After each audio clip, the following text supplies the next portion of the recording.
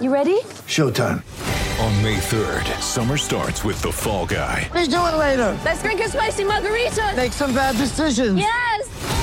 Audiences are falling in love with the most entertaining film of the year. Fall Guy. Fall Guy? Fall Guy. That's what the poster said. See Ryan Gosling and Emily Blunt in the movie critics say exists to make you happy. Trying to make it out? Nope. Because I don't either. It's not what I'm into right now. What are you into? Talking. Yeah. The Fall Guy. Only in theaters May 3rd. Rated PG-13. Get ready for the greatest roast of all time. The Roast of Tom Brady. A Netflix live event happening May 5th. Hosted by Kevin Hart. The 7-time world champion gets his cleats held to the fire by famous friends and frenemies on an unforgettable night where everything is fair game. Tune in on May 5th at 5 p.m. Pacific time for the Roast of Tom Brady. Live only on Netflix.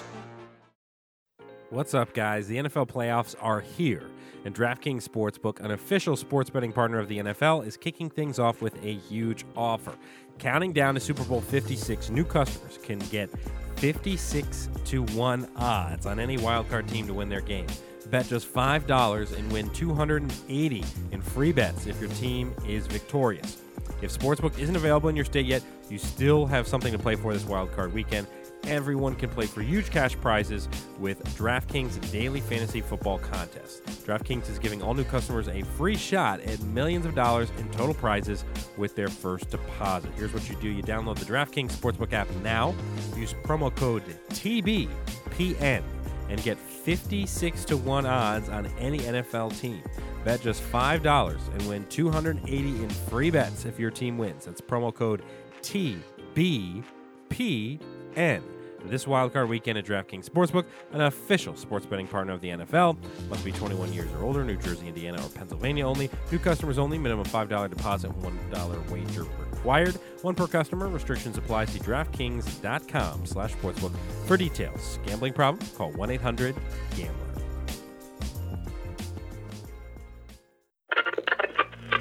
As the Nationals are a strike away from franchise history and some World Series history. Swing and a miss! Swing and a miss! Swing and a miss! And a World Series Game 7 winning Curly W is in the books! It's not a dream! It's not a desert mirage! It's Lord Stanley! And he is coming to Washington! Oh, great crossover. Got him. Just left Fournier. Hey, that's called getting put on skates. Down to 2, down to 1, and the Washington football team with the upset in Pittsburgh, handing the Steelers their first loss of the season, coming back from 14-0 down. What a win. The show by the fans for the fans, covering all 4 major sports in the District of Champions. It's the DC Crossover Podcast with your hosts, Mike Cerrone and Ben Simpson.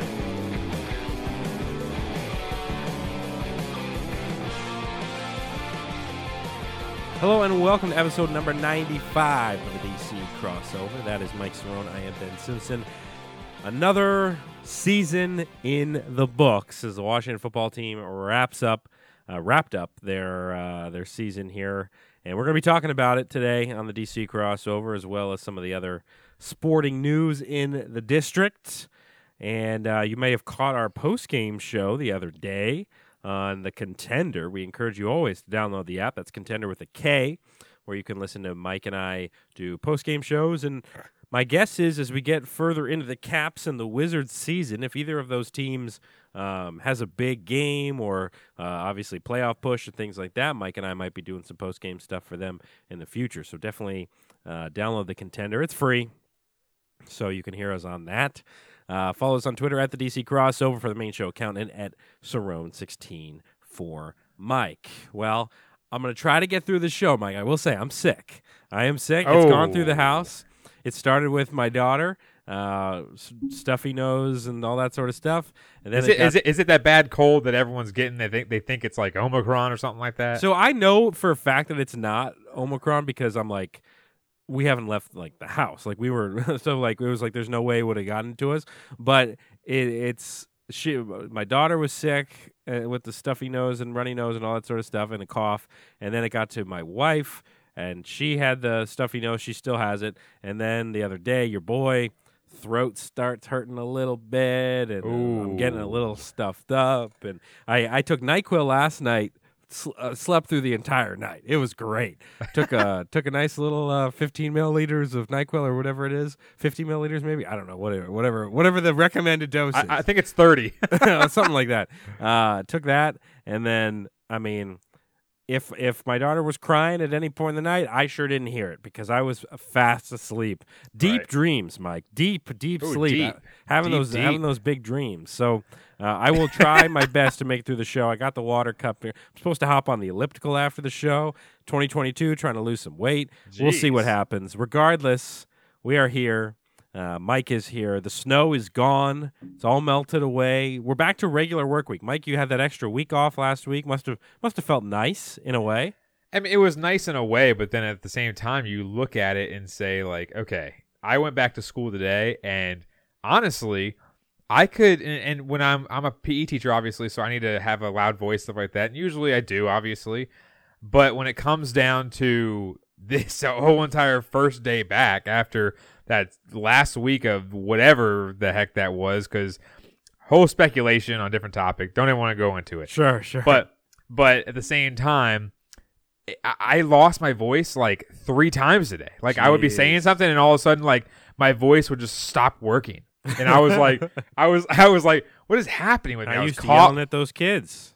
I was coughing, and I couldn't like get it wasn't like I had a sore throat or anything like that. Right. It was just like I literally couldn't speak. Your vocal cords weren't used to yelling at those kids, man. It had been 3 weeks. Exactly. You had 3 weeks off. Well, that's the thing is 2 weeks was definitely needed because it's been a rough year so far. But that third week was just kind of like.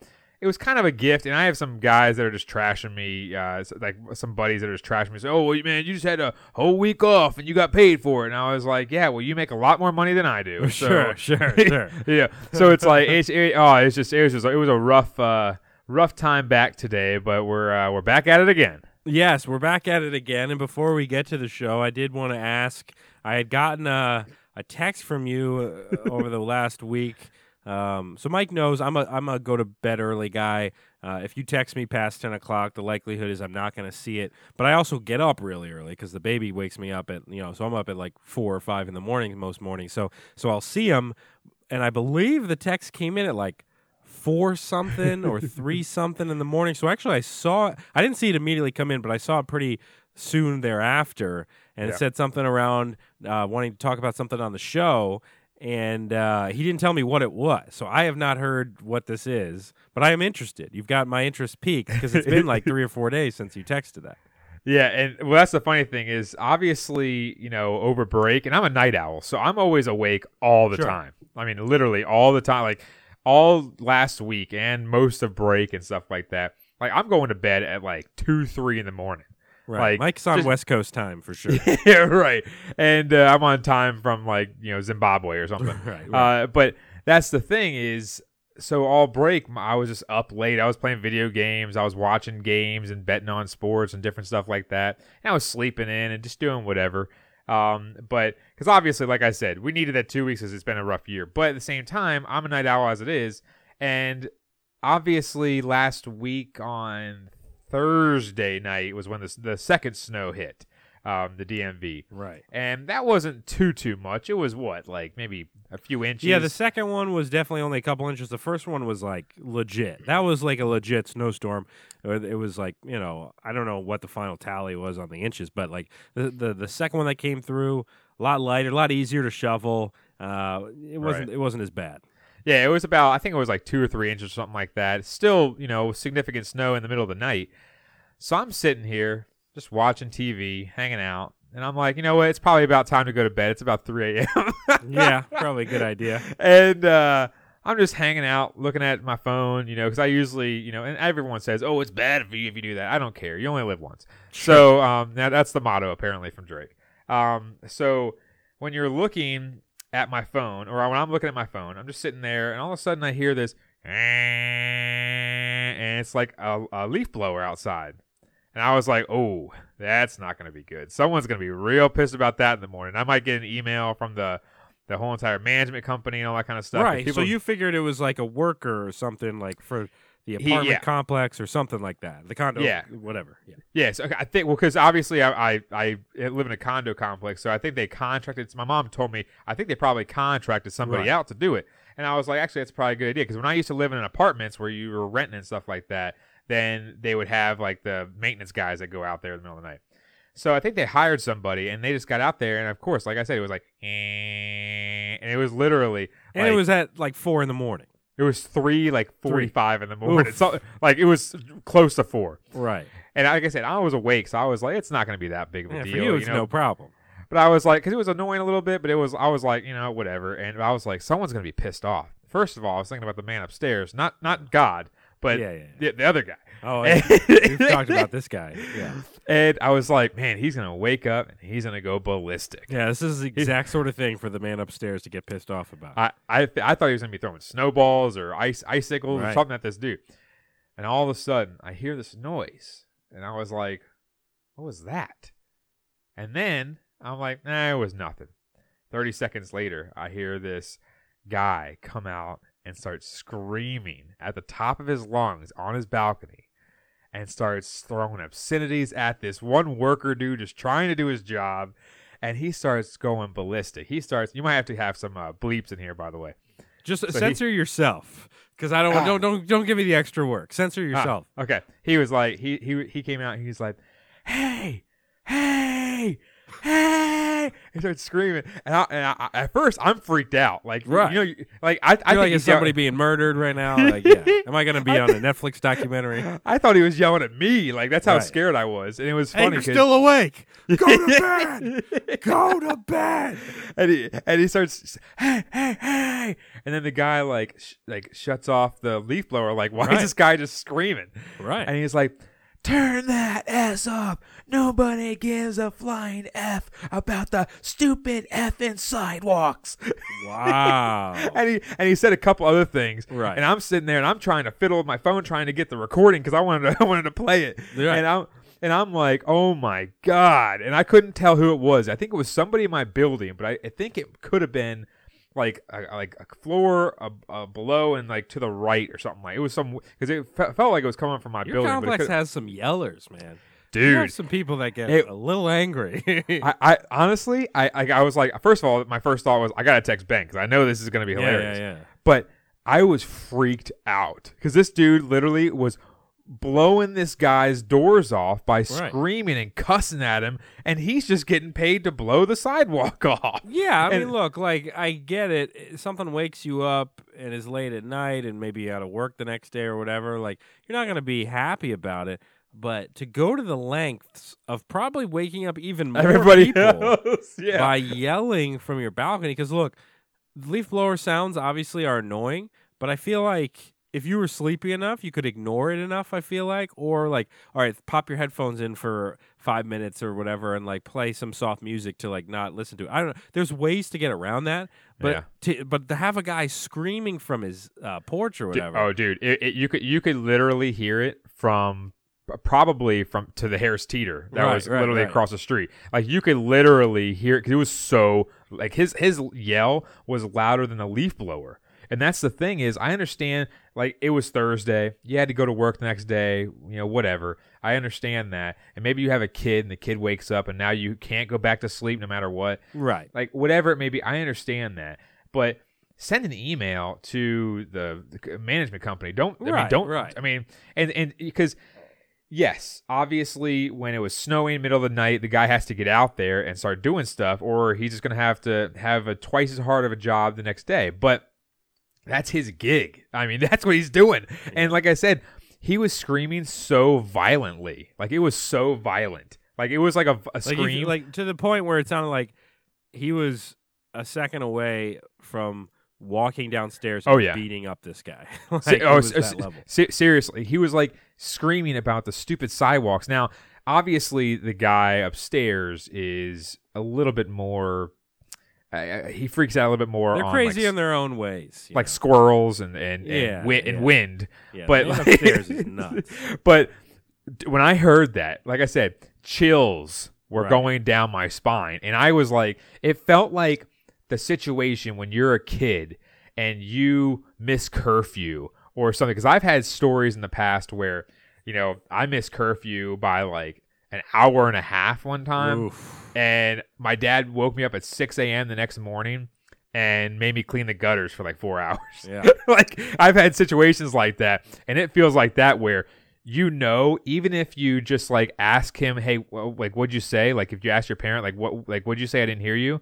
Like, just out of curiosity, like you think they're going to scream at you, because it's like that. Like, you're just shaking because you don't know if you're doing something wrong or you don't want to do something wrong. So how did it all play out? Was after the yelling, did the guy just eventually stop doing the snowblower thing?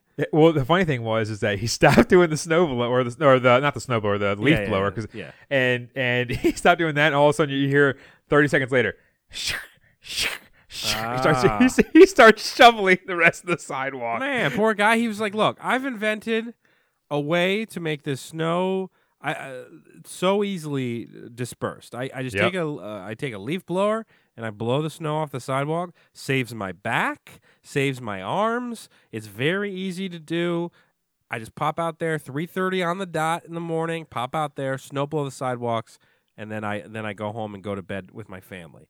And this guy ruined the plan, and now he has to use the shovel, and his back's aching. The guy's probably 90 years old, and he's just it just must be a disaster. Well, you have to think that it's probably this whatever company. It's not like this other big landscaping company you'd think, right? But you think it's like some company that has a well reputation or something like that. Maybe has 4 or 5 guys, but we have like literally like 14, 15 buildings here.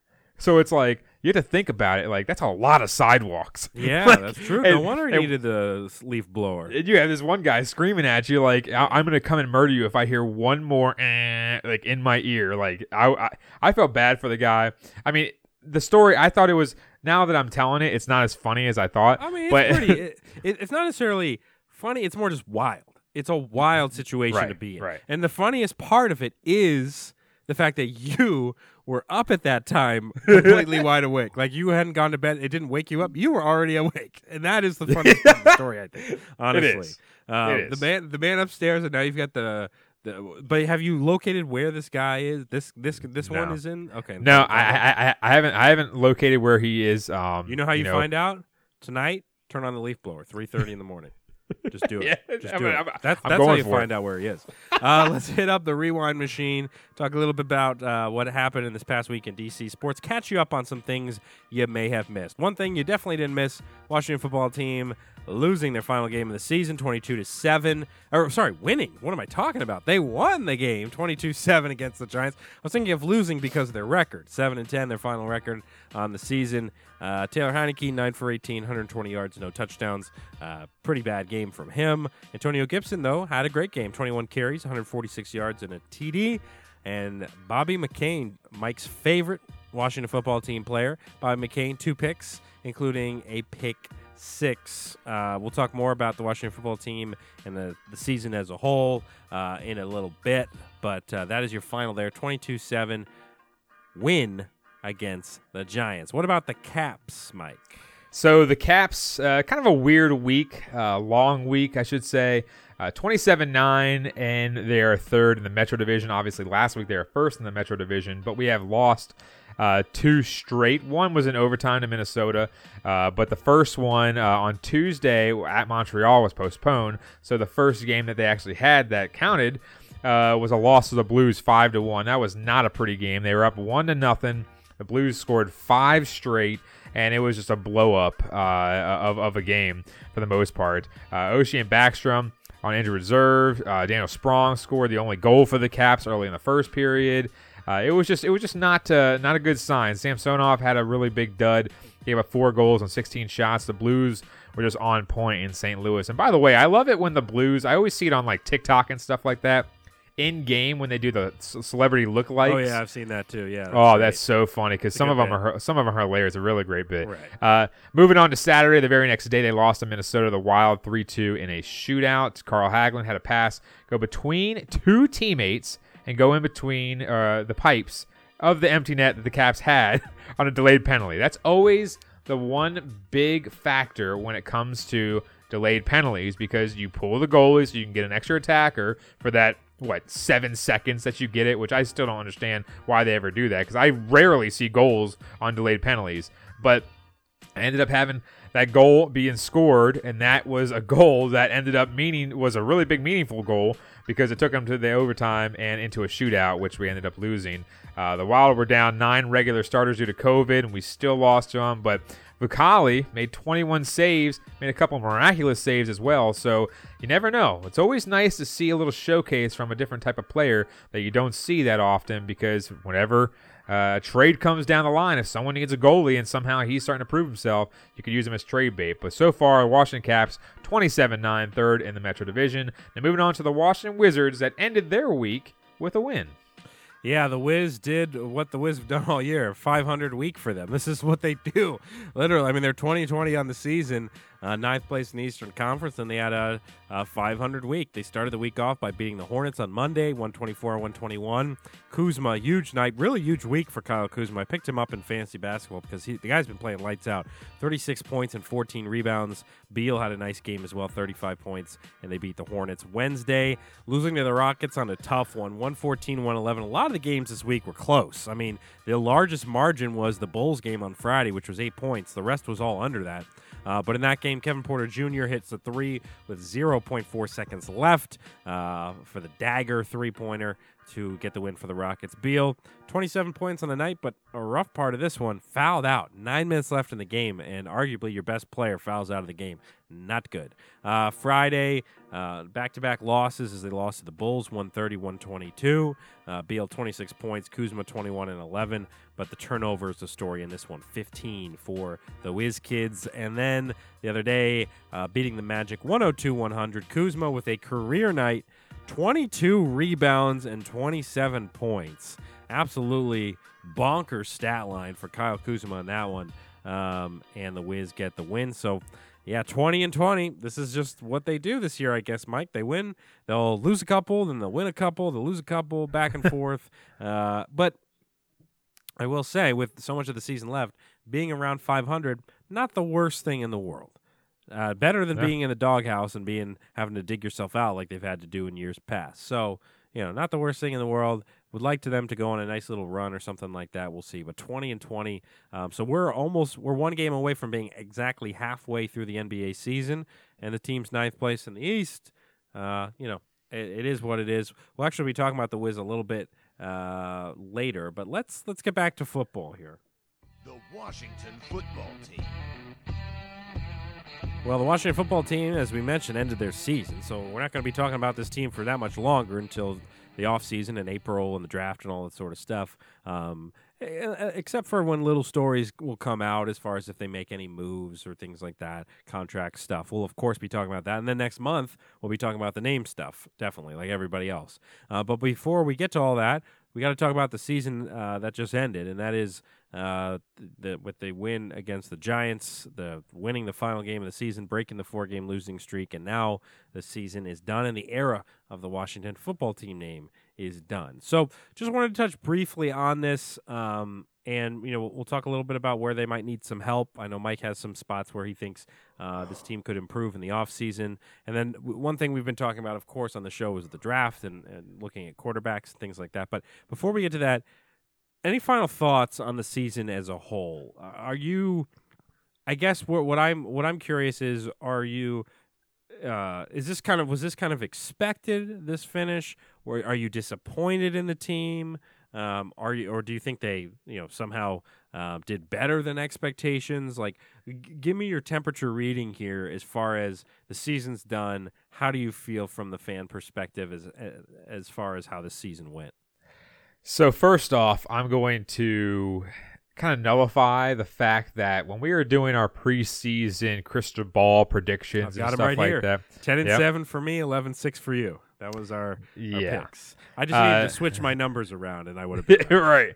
Yeah, so, I mean, I'm going to nullify, obviously, when we were doing our crystal ball predictions, a lot of them had to deal with, Curtis Samuel and Ryan Fitzpatrick and, guys that were barely on the field for a game, let alone a season. And that's the biggest thing with this team is I think that not having Ryan Fitzpatrick really changed the complexity of this team because Ryan Fitzpatrick and Taylor Heineke, two completely different quarterbacks. Taylor Heineke has the legs. We've talked about that multiple times in this podcast and on post-game shows, different stuff like that, where everyone says he needs to start running, he needs to use those legs, he needs to do this, we understand that. We get that. But he's not a great passer. We've already really established that. Ryan Fitzpatrick, not a great passer either, but he'll throw some yards. Yeah. And we've talked about it. And he has a little bit of that clutch factor too. Exactly. We've talked about it before the season started and so on and so forth when it comes down to he's going to throw you out of some games, but he's also going to throw you into some games. There's going to be games there where, the Dallas Cowboys were up, 20 points or whatever it may be. He can throw you back in that ball game. I mean, you saw the Monday Night Miracle with Mark Brunell years and years and years ago where they were down, 13 points, the Dallas Cowboys with 3 minutes left, and Mark Brunell and Santana Moss, and everyone knew they were going to go deep or try to go deep at some point. Mark Brunell, Santana Moss, they ended up doing work, and they got the win in that Monday Night Miracle. So I just think that Ryan Fitzpatrick really getting hurt was a big detriment to me because, yes, we were on the fence saying, all right, Taylor Heineke, we'll give him a shot, this and that, whatever. We weren't like the Heineke heroes or whatever they want to call themselves. But at the same time, it's just unfortunate because, we had so much hype with this defense. Every analyst was hyping this defense up. They were saying that this defense is going to be a top 5 defense. There's so many pluses on this defense, this and that about this defense. The defense was struggle bussing hard the first 5 or 6 weeks until we started winning some games. Yeah, that win streak I feel like was the only time where we felt confident about this defense. That 4-game win streak. Yep. It was like, all right, there's still some dogs on this team, and then they go on a 4-game losing streak after that. Exactly, and that's the catalyst to that 4-game win streak is we were winning the time of possession where. The more you have the ball, obviously their defense gets more tired, your defense preps more, and they get more rest. And that's just a recipe to win games. And that's why you see longer drives with Aaron Rodgers or Russell Wilson, and a bunch of other great quarterbacks out there. The elongated drives make your defense look better. Do we all think that the Seattle defense at one point this season had a 2 or 3 game stretch where they were a lot better? No. It's because Russ came back from the thumb injury and they started playing better without Geno Smith under center. Right. So you're just looking at it and saying this team, the defense was catastrophic early on, and I just think that there's so much hype around the team that they kind of leaned on, we have talent. We have the talent to compete with anybody. Okay, the talent's great, but you have to have the game plan to go along with it. And we said the exact same thing. Landon Collins playing safety. He's never been a cover safety. That was a huge issue for 4 weeks. Then the issues with the defense were holding this team back from actually competing for a division. Then all of a sudden, the defense, they started to pick it up during the Antonio Gibson 4-game win streak where he was just running all over everybody and carrying the ball 24 times, something like that, kind of like old school Adrian Peterson. But that's the thing, is that once the defense started sputtering a little bit, the offense kind of was there a tiny bit in the early going, and then all of a sudden, you saw the offense and defense both click in that 4-game win streak, even though it wasn't against world beaters except for the Bucs. But at the same time, it's just a season that it's not really a throwaway season. It's more so a season that you're used to. A 7-10. Think about it this way: if we didn't have a week 17, we would have been 6-10. Typical, Washington football team, Washington Redskins, whatever you want to call them. Soon to be possibly Washington Admirals. Who knows? At the same time, but it's just something that was very disappointing because, again, yes, we got a decent draft pick at 11. We'll talk about that in a minute. But I just think that this season had a lot more going for it rather than just saying, all right, 7-10, that's what we were looking for. And, we had a good season. We had some bumps in the road. Yes, our strength of schedule was one of the tops in the entire NFL. We get that. But this season just fell flat. I mean, the heartbeat of this team was during that 4-game win streak where they had, people talking about them. There was buzz and different stuff like that. But then all of a sudden you go on a 4-game loser streak, and all of a sudden you're just like, all right, what was that whole entire thing for? So to me, if I had to grade it, a schoolyard grade, I'd give it a C, maybe a C minus. But that's as high as I can go because the quarterback position, which we've talked about so many times to this point where it's just beating a dead horse, it's just not something that is fun to talk about anymore because of the sole fact that people still try to back up Taylor Heinicke. He's like Ryan Zimmerman to me. Now, I don't, dislike him as much as I do Ryan Zimmerman in his playing aspect, but Ryan Zimmerman to me, he's an all right ball player. He can be the nicest guy in the world. I don't have anything personal against you. I just don't like the way you play. And Taylor Heinicke's the exact same way for me. So, like I said, I'll give a C minus for this year. Just a disappointing year, in my opinion. Yeah, I'm right with you as far as those grades. I think, there's a lot of things that held this team back. You mentioned the injuries. You mentioned guys playing out of position, all that sort of stuff. But at the end of the day, there were some components of this team that led to win. I mean, there was a reason why this team was possibly in a playoff contention. They could have possibly been where the Eagles are as far as getting into the wild card game. I mean, going into the season, if you had asked me, are the Eagles going to make the playoffs in the wild card or are the Washington football team, I would have said Washington football team all the way. And for most of the season, I would have said that, especially once this team got going. So there could have been a path to the playoffs. So I don't think it's out of the question this team could have made the playoffs this year. Just a couple more wins. What? Eagles got in with 9 wins, right? This team could have found their way in there, I think. And I'm with you around the C minus type mark. I agree with that. I think the expectations, again, we're just so tired of losing. We're so tired of losing, and this team did have a tough schedule. I think next year it gets easier, and so we'll have to kind of see. We'll have to see what happens. But as far as the pieces moving forward and kind of what we're looking at to build upon, one of the big things is going to be the draft. We talked about it on the post-game show, and we've talked about it on this show, that it's hard to really fully trust this team in the draft as far as, are they going to draft a quarterback at 11? We don't know. They could go throw as a curveball and just go get a wide receiver or go get some line help or linebacker or whatever. But I think it would mean a lot to this fan base if they picked a quarterback at 11, especially if they were able to get one of those names that could possibly fall, like Pickett or Corral. But I don't know. I'm so used to having things not work out that I'm almost scared to have that in our minds is like, oh yeah, they're going to take a QB there because they're going to disappoint us. I feel like we're just so used to being beaten down by this organization.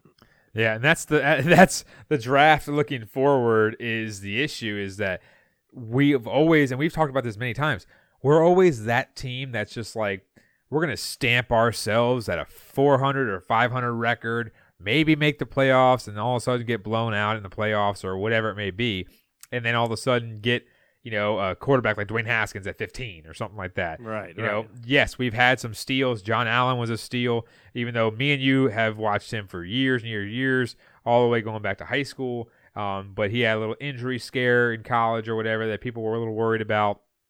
And he turns out going into his 4th year this year, I believe, and he's a Pro Bowler now. I mean, that's the thing, is you see those type of guys that you can find in the middle of the draft in the first round, and everyone talks about the first round like, oh, it's the be all get all or whatever, but that's where the most talent is, and that's where the most upside is. So, everything else is a gamble.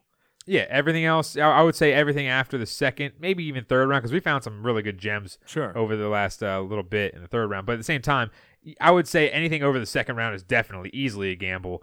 And I just don't like this 11th pick, man. I mean, you're looking at it.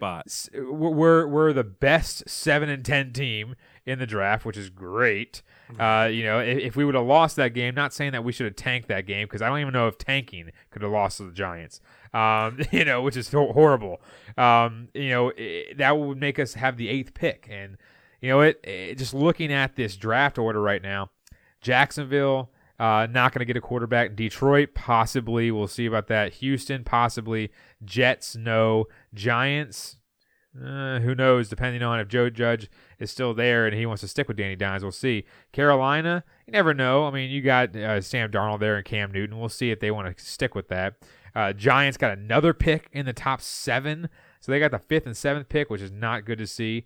And I told my co-teacher today, I said, hey, man, the Giants should pick Matt Corral and Kenny Pickett and then trade one of them for a first-round pick, just like the Josh Rosen situation years ago where they should have traded him for a first-round pick. But Atlanta, what are they going to do with Matt Ryan? Denver, they might have a pickup, even though Teddy Bridgewater did pretty good serviceable work for them this year. Jets, they won't get a pick. So really you're only looking at 3 or 4 teams, and the biggest issue for me is I don't want to reach. I don't want to go get he could be, the next Michael Vick or the next Brett Favre. I don't care what about Malik Willis. Everyone says he played at Liberty. I'm sorry. If he had all the talent in the world, he either would have transferred or he would have shown up on highlight reels left and right of them going undefeated this season, whatever.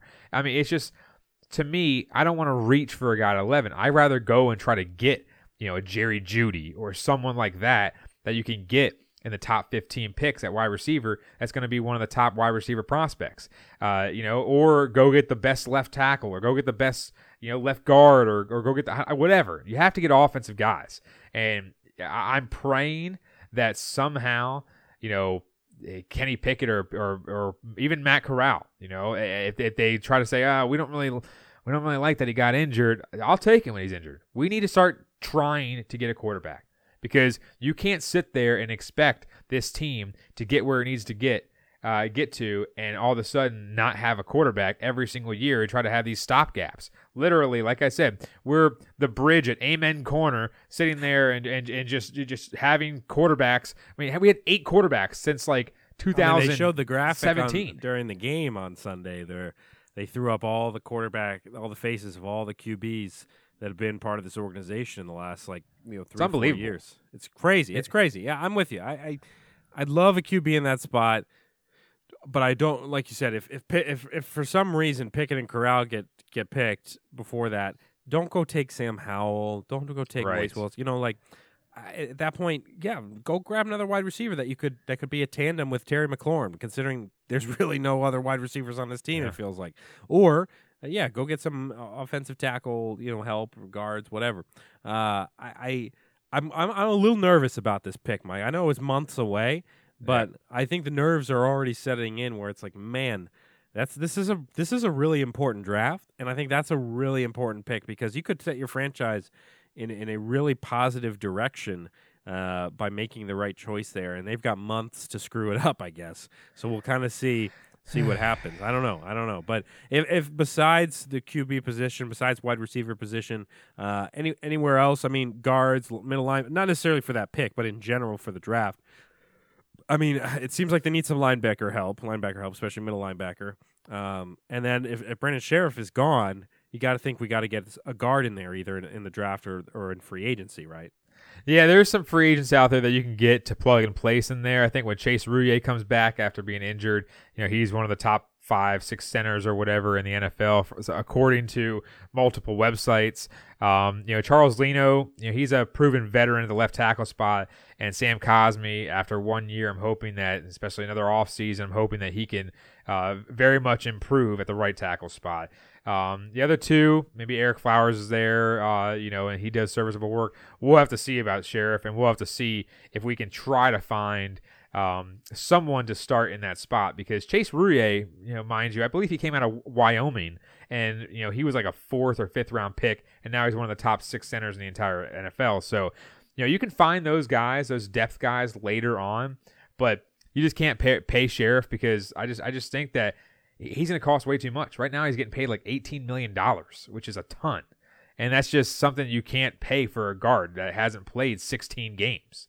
I mean, that's just a problem. So I don't really know about the offensive line. I would love offensive line depth. I would like to get a starter in free agency for a smaller deal because obviously Leno is now locked up, I believe, until 2025. Sam Cosmi has another 3 years. So we got the tackles set, and Chase Rouillet for the most part.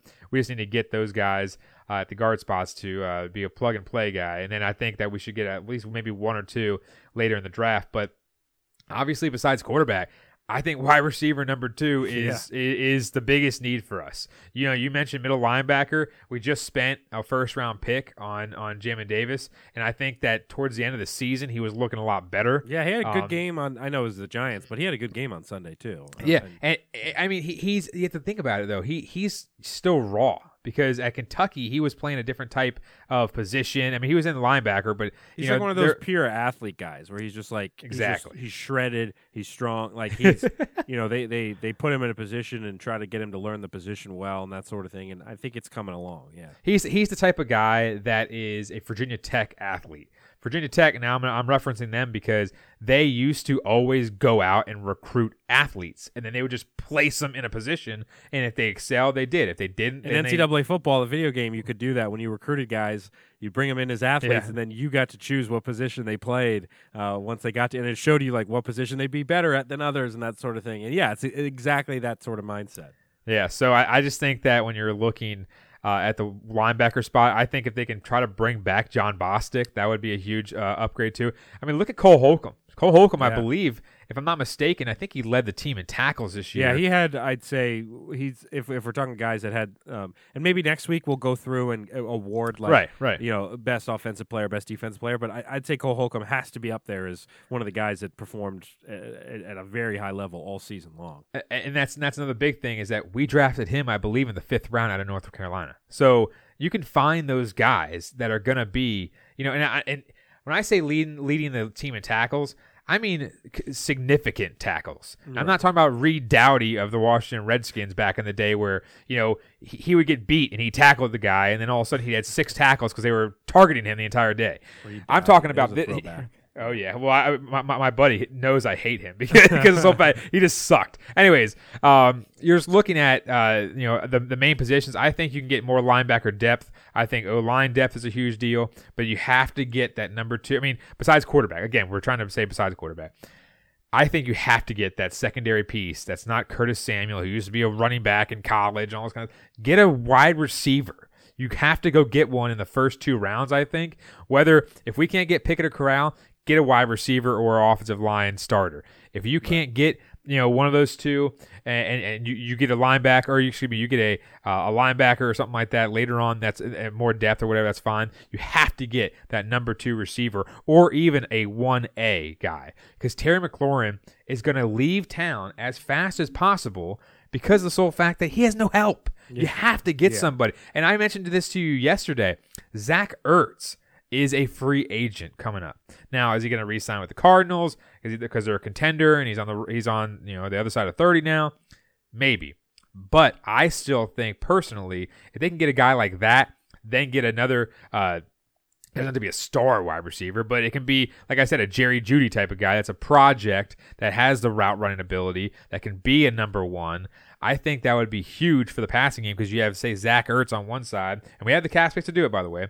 Zach Ertz on one side, Logan Thomas on the other. You got Terry McLaurin on this side, and you got whoever it may be they draft or whatever on this side. Not a Malcolm Kelly or a Demaryius Thomas, or not Demaryius Thomas. Rest in peace. What's the guy's name now? Devin Thomas from Michigan State. That's a botch. But that's what I'm saying. I just think that you have to get those pieces and have guys around a quarterback that we should have. Even if it's like a Teddy Bridgewater or a Tyrod Taylor or something like that, you got to have pieces to actually compete in this day and age because it's a passing league. It's not a running league anymore. Even though we had those 4 weeks of running the ball like tremendously, but it doesn't last the entire season. Next week, Mike and I will give out some of our show awards to best guy on offense, best guy on defense, those sorts of things. We'll definitely do that next week for the segment on the team. We aren't going to talk caps tonight, but again, with the football season being done, we'll start spending more time on football and basketball. And I do want to touch a little bit on the Washington Wizards. The Washington Wizards. So the Wizards 20-20 now. And the big news, of course, the other day was Rui Hachimura getting his first playing time, I think, of the entire season.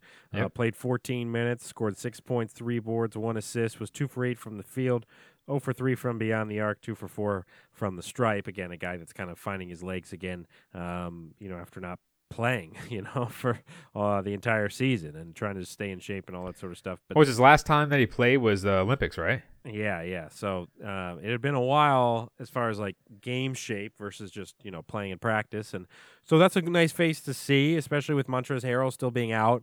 You get another big man in the mix to go along with Daniel Gafford and things like that, and Kuzma and all those guys. So, we'll definitely keep an eye on the Wiz over the next, for the rest of the season, really, but and kind of report some of those thoughts as far as how they're looking. But I wanted to spend just a quick segment here talking a little bit about something that we haven't had a chance to talk about on our show because it happened, I think, like Monday night or Tuesday night or something, so it's been a while.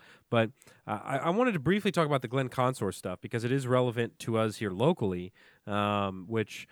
If you're listening to this podcast, you're likely a DC sports fan, so you know this story. If for some reason you don't, with that Rockets game that the Wizards played on Wednesday, and Kevin Porter Jr. hit a game-winning three-pointer, one of the Wizards color analysts, Glenn Consor, who kind of fills in for Gooden at times and things like that, and he does a lot on the radio as well, and is a good analyst. Like, I like him as far as, anybody looks good next to Drew Gooden because Gooden's so bad. But Glenn Consor, I think, does a nice job, and I like hearing his perspective on things. And in the game, Kevin Porter Jr. hits the game-winning three, and Glenn Consor makes some sort of reference to saying something like about his trigger finger or something like that. Pull the trigger at the right time or something. Yeah, pull the trigger at the right time, just like his dad. And then, of course, Twitter went ablaze because Kevin Porter Jr.'s father is actually in prison for killing a girl, like a 14-year-old girl, shooting her. And Glenn Consor was clearly referencing. I thought he died.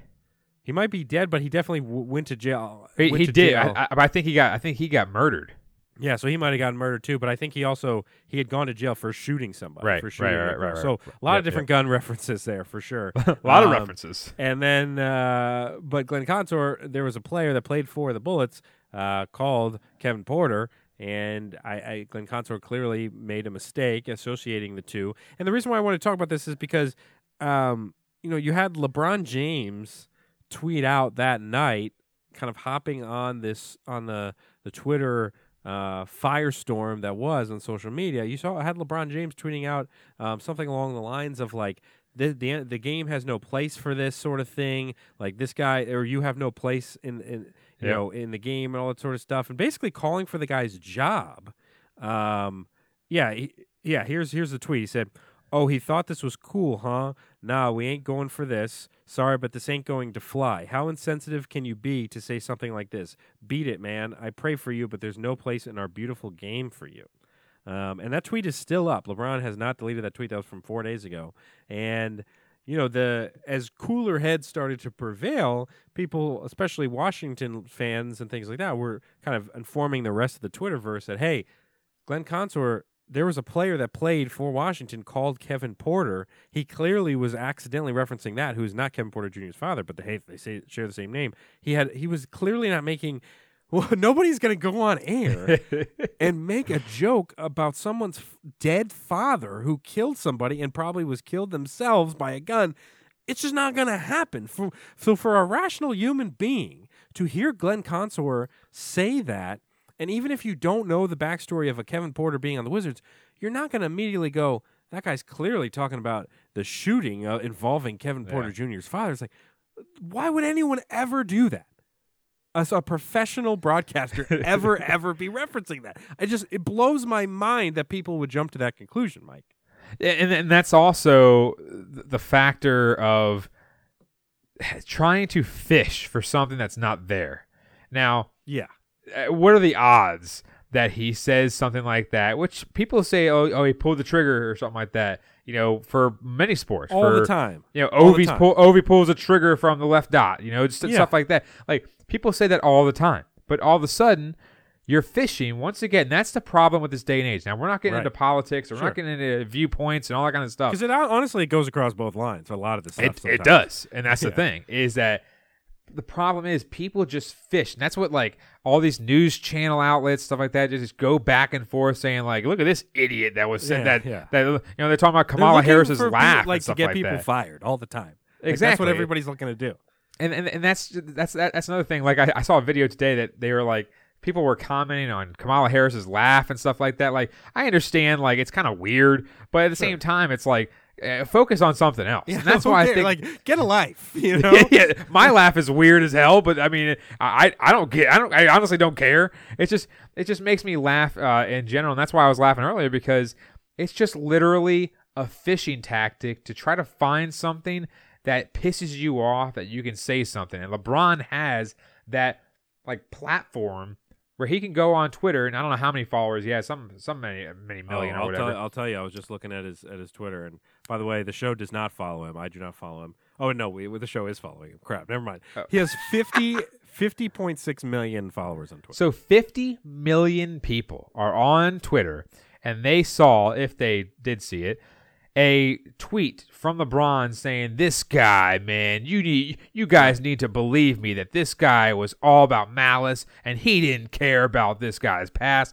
Glenn Consor, I don't know how old the guy is, but he has to say like, "Hey, I just go and show up to the game." We know a couple people like that in the broadcasting field that we've had, where literally they just show up like 10 minutes before, do zero prep, and just talk about the game and don't even know who's playing that night. Like I know a couple people that come to mind, straight to mind, and that's the thing is I'm sure Glenn Consor, because he's been around the game so long, he doesn't need to sit there and look at. And I think you texted the group about this, that he's not looking up the backstory of Kevin Porter Jr.'s family. Right. Like it's like no one cares about that stuff. Like, yes, is it a tragedy that things happen in that situation? Yes. But at the same time, he's not going to sit there and say like, "Well, man, he had the Magnum 45 or the Colt 45 or like he's not going to sit there and say whatever gun or whatever. He's not going to AR-15. He's not going to start talking about certain guns, stuff like that, when he made a 3-point shot to win the game. He's literally not meaning that, and that's what pissed me off the most. Is that I even said it in our group.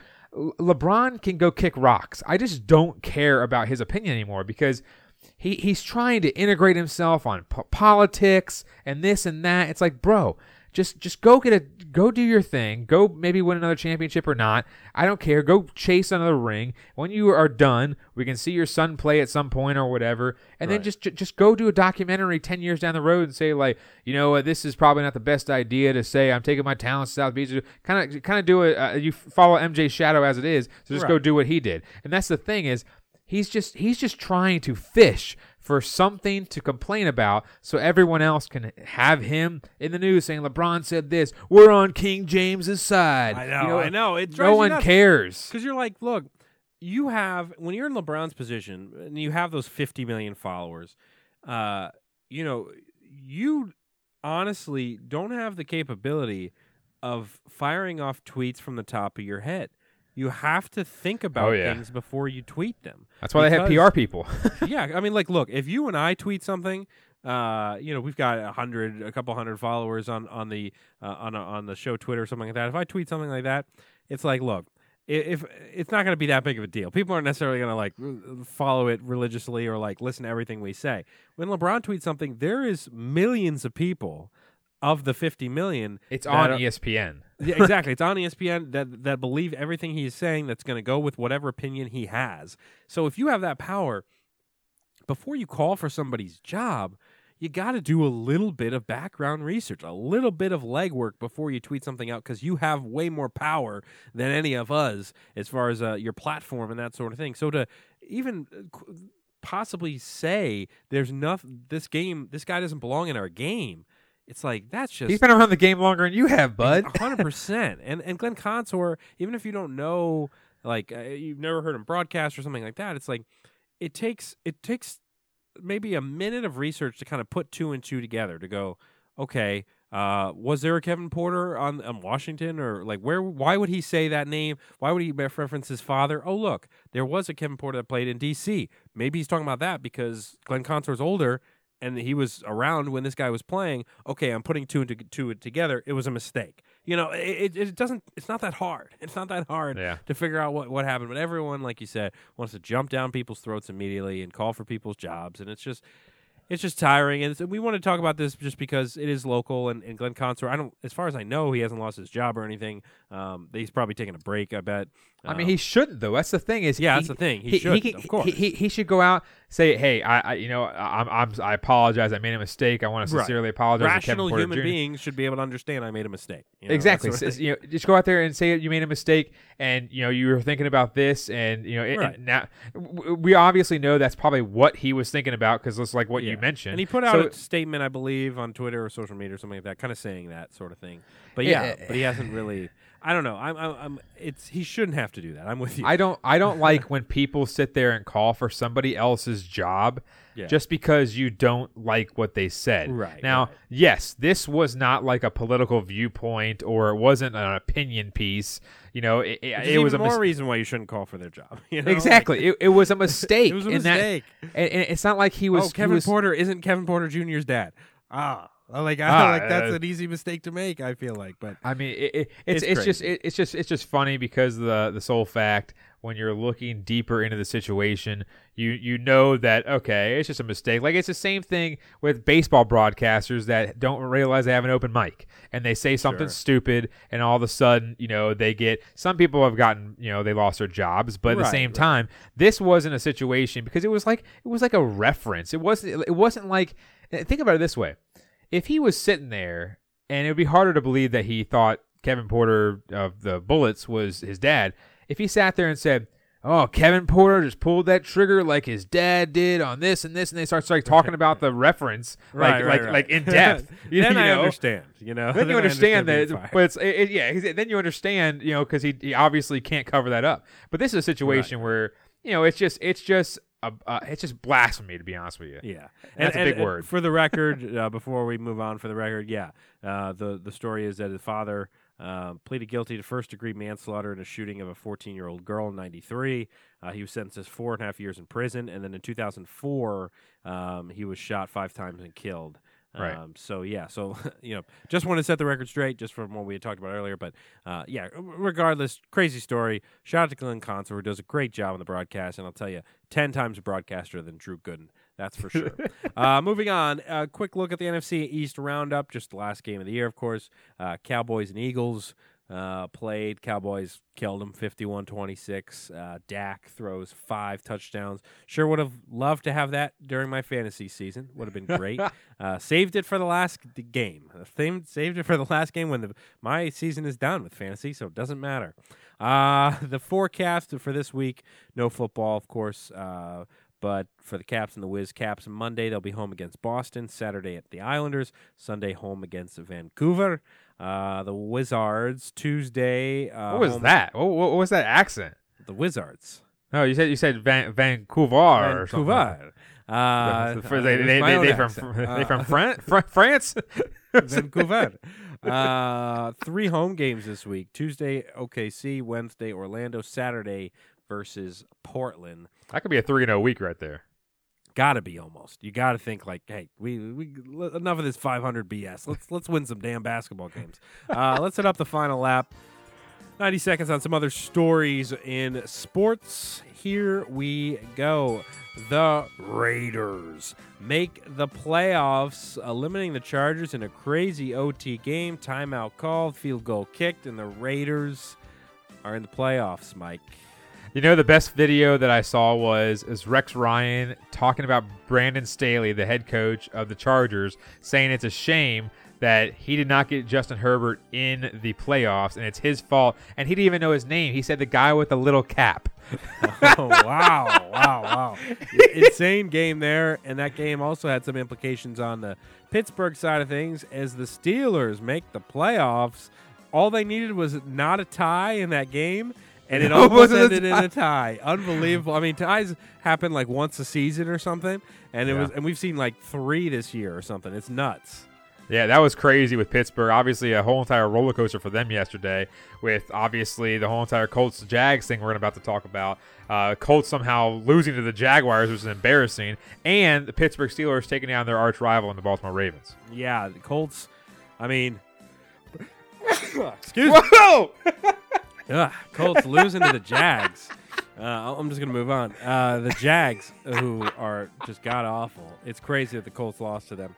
Not even a lot to say about this. 15-point favorites. 15-point favorites, and they lost by like 15-20. It's unbelievable. And then last but not least, a lot of moves going on in the league. A lot of firings today as we record this show. Kind of a trio of head coaches out. You got Mike Zimmer and their GM out in Minnesota. You got Matt Nagy and their GM out in Chicago. And you got the most surprising news of them all was Brian Flores being fired in Miami. And, I'd say the other two I get. Minnesota just had some good seasons, just never were able to get past that hump under Zimmer. So I understand kind of the change there, especially with this year, them underperforming. The Matt Nagy move, I totally understand. I mean, again, Chicago's a disaster. But Miami seemingly is a team on the rise and a team to watch out for. And Brian Flores, from all accounts, I mean, look, we're not Miami fans. We're not following this team day to day. But from just what I can see from an outside observer, I thought, all right, this seems to be the right guy for the job. This team had gone through losing streaks and bad records and really turned things around. And you fire him. Kind of surprising there, Mike. Yeah, it's actually kind of surprising in the sense that all Miami fans that I've seen on Twitter, now I have a few Miami friends, so on Twitter, that's how it's starting to pop up once I click on their thing and I hit a hashtag or something. A lot of people are kind of upset about this because of the sole fact that he was 1-7, okay, Tua got hurt and all this kind of stuff. But then all of a sudden, they win 8 of their last 9 games, and some of them were convincing wins. They weren't like, they were squeaking them out like 17-16 or something like that. They just beat the Pats, who were trying to win to get a better seed. So you're looking at this team and just saying, what is wrong with their front office? Because Brian Flores, I mean, from what I heard and what I've seen on ESPN and Fox Sports, all this kind of stuff. Everyone liked him. And everyone said that he was a good coach. He was in the Bill Belichick tree, and everyone said that he might be one of the ones that actually pans out from that tree to actually have a successful career. And Miami cans him, which is he's going to be picked up immediately. He might if you're Chicago, you're calling Brian Flores right now. Like you're on the phone with him right now, saying we will give you anything you ask for, come coach us in Chicago because we're a dumpster fire. That was surprising. The other two, really not surprising at all. I mean, they'd been talking about Matt Nagy being out at the end of this year, like in week 5. Like they were saying that sort of stuff. Joe Judge is still having a job for some reason. Yeah, for now. I mean, I don't know what's going on there because, again, that guy needs to be gone too. The Giants are embarrassing. Let's do a little trivia here before we hit up the money line. Let me get the trivia music ready. And I will go first. I'm feeling good. You feeling good about trivia here? Oh, yeah. I'm feeling good about my answer. Okay. You're feeling good? I haven't even asked the question. Okay. Here we go. Hit me. Who left the Seahawks to join the Lions in 2014, catching a career-high 99 passes on his way to the Pro Bowl in his first season in Detroit? It's Golden Tate. Okay. I had to, I feel like I've been asking really difficult questions in the Detroit category. And I didn't think this was necessarily a slam dunk, but I should have left off maybe some pieces of information on that. Maybe I should have told you he was a wide receiver or something. But you got it right. Hey, you got it right. You've asked me some questions that I've answered before you've even finished the question. So well, I'm trying to do the same thing with you. Is trying to leave off some pieces if I already know it's going to be way too, because some of these are like 3 sentences long. It's like just get to the question already. So. Golden Tate. That was a little easy. But which team did he go to after the Lions? That's a good question. Yeah, and I feel like I know this. I'm just running through some of the options in my head. Oh, sorry, I'm putting the show on like a show stopping here. Oh, it's a good question. Man, where did he go after? It wasn't. I don't think it was anybody in the NFC North. It was not. Wasn't the Pats? Wasn't the Bucks? Wasn't the Chiefs? Wasn't the Washington football team? Wasn't anybody in the NFC? He didn't go to like Philly, right? That wasn't no. No. He didn't join. He wasn't the Kenny Galladay move to New York like Galladay did. He did play for New York. Oh, it was New York. So the Lions are just a pipeline for the Giants, I guess. He did play, but it was obviously before Kenny Galladay. Right. But that was, I think it was like 3 or 4 years ago or something like that. But that's just funny because, these Lions receivers just go to New York and then look at Kenny Galladay, who was the leading pass catcher for the Giants, and had the lowest number of receiving yards for a guy leading a team in the league.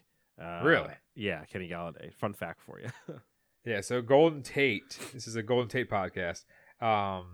Great name, by the way. That's up there as far as one of the better names. Golden Tate. Golden Tate. Yeah, both. He was a Notre Dame guy, right?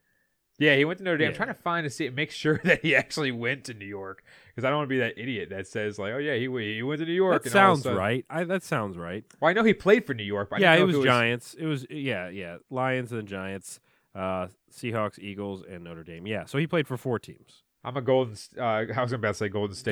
Golden Tate. I'm a Golden Tate mark. Right, all right, here we go. Here's your question. All so, right. in 2014, making his first start as a Redskin, what backup QB threw for 300 yards and rushed for a touchdown to lead an upset overtime victory against the Cowboys on Monday Night Football?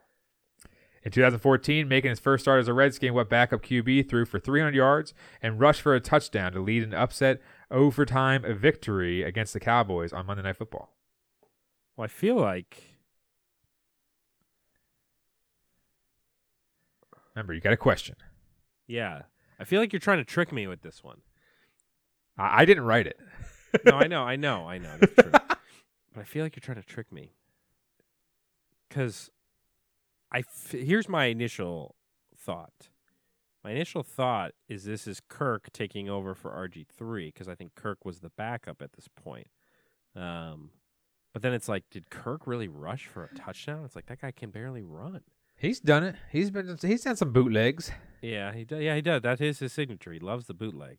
I'm gonna say it's Kirk as a backup for RG3. Incorrect. Oh, think about it. Think about it this way, though. Well, you didn't ask a question, but think about it this way. In 2012 was when RG3 got hurt. And then the next season is when Kirk officially took over. This is who Kirk's backup was. Colt McCoy. Because Colt McCoy. He's rest in peace, right? Is he the one that's dead? Colt Brennan. I knew it was a Colt. No, Colt McCoy's still back in the league. Yeah, I think he's in the car with the Cardinals or something like that. Yeah. I was like, rest in peace. What did I hear? You didn't hear the news? Sorry. Colt McCoy, I'm sorry to you and your family who I'm assuredly are listening to this podcast. Well, that's the thing. That's a really good question. Okay, I called that one his national championship because remember when he was playing for Texas and then I think it might have been Alabama or something. He was playing for Texas and he got hurt in like the first drive or something like that for the national championship. So Monday Night Football against the Cowboys in his home state and stuff like that. That's goes awesome. out and beats him on Monday Night Football. Colt McCoy. McCoyster. Like you said, he's still Washington. The Hatfields and McCoys. There you go. And that little history for you. Let's move on to the money line. Your boy had a great week. 2-0 for me.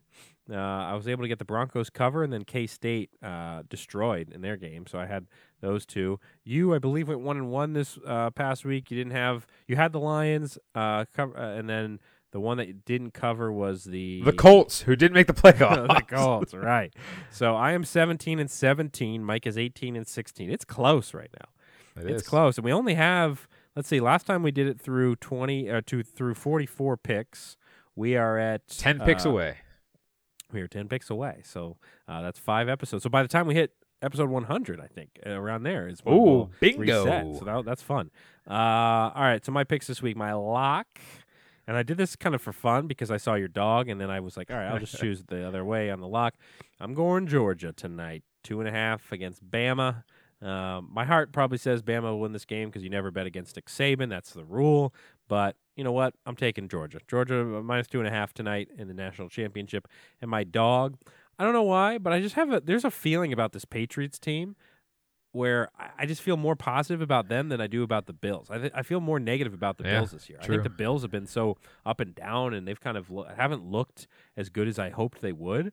And the Patriots, I feel like you never, just like you don't bet against Saban, you don't really bet against Belichick when he's in the playoffs, even when he's playing with, guys like Mac Jones who had a decent year. I'm going Patriots covering the 4.5. They're to the dog in that one. Those are my picks this week. I would be surprised if the Bills don't keep it close and the Patriots somehow, I don't think they're going to blow the doors off of them, but the Patriots defense is very good. I bet they could at least cover the 4.5. Yeah.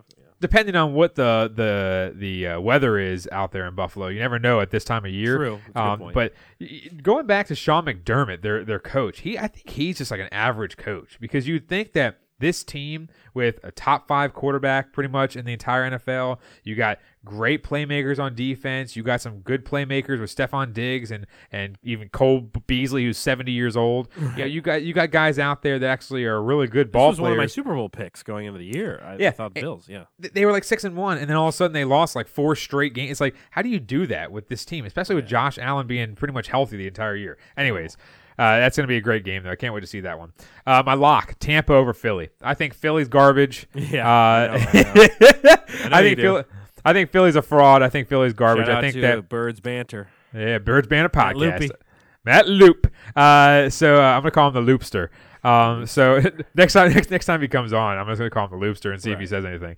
My lock is gonna be Tampa. 9-point favorites. I think it's gonna go down just a smidge, possibly, because I think a lot of people are gonna try to start taking Philly with 9 points.